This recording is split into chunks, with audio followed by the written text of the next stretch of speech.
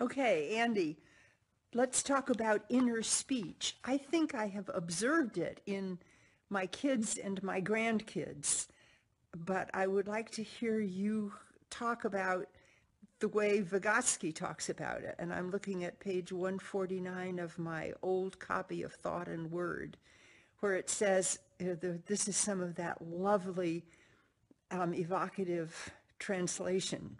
Um, But while in external speech thought is embodied in words, in inner speech words die as they bring forth thought. What's that about? Thank you for that question, Helena.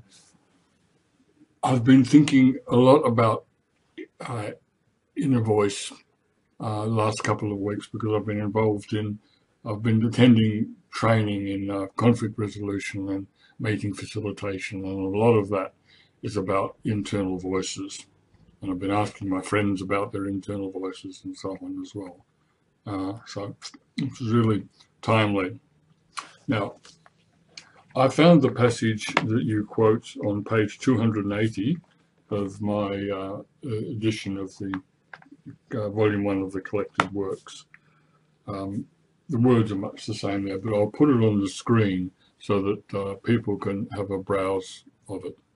The first thing to say about this is Vygotsky is talking in the developmental frame, right? Not exactly talking about like words going in and dying. He's talking about speech in its various forms, from external to internal and so on, um, dying as a developmental phase. Right? So what he means is that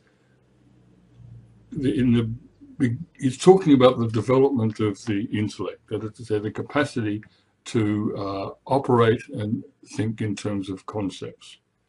Now, concepts are pure meaning. When we're thinking, trying to work out what we're going to do for the day, working through a problem, assessing someone that's maybe talking to us or whatever it is, we're generally speaking thinking in concepts, in pure meanings. We're not having an internal conversation with ourselves in fully developed sentences, that's for sure. Right? Pure meaning. So by meaning, remember, meaning is an active relation of yourself to outside problems or objects. Right? So what do I mean by that? What's your intention? What are you getting at? What action is implied in your stance? Right? Concepts of pure meaning. A single concept may be many different meanings for many different contexts. Right? So thinking is not speech, not a monologue. Right? The brilliance of Vygotsky is how he understands this mysterious dark realm by approaching it in a developmental sense. So he traces the emergence of what he calls verbal thought, because he's taking it for granted, like the ancients before him, that the intellect is something to do with speech.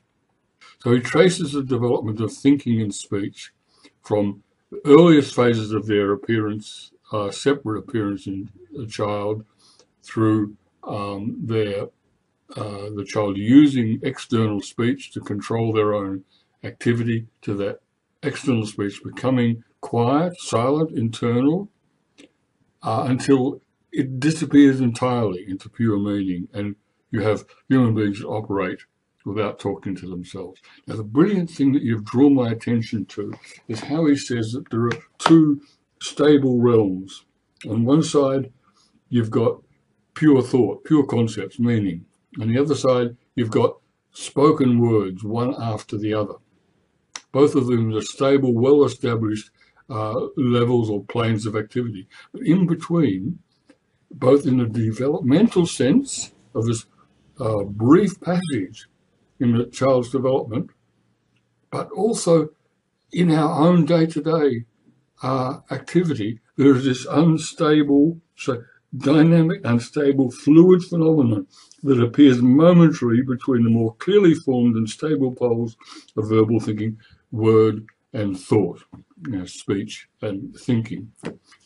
And that's in fact what you find with people, that when we're, for instance, when we're just normally and effectively thinking, there's no monologue going on there unless you happen to be speaking at the time.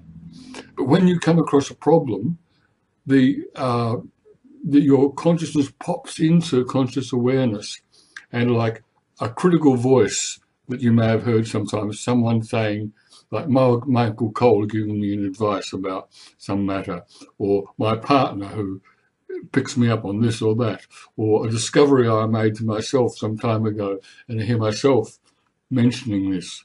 So different voices advise us or criticize us or voice things, problems, right? So, but this is this very fluid, unstable thing. It's not thought itself, it's not speech, but it lies on the surface in between them, this unstable, fluid plane. And this plane appears in the process of development, but it dies away. It begins as a definite phase of development as external speech becomes silent speech, and it disappears developmentally into intelligence, the intellect. But remnants of it continue around right into adult life. That's the wonderful thing about it. Okay, thank you for that, Helena.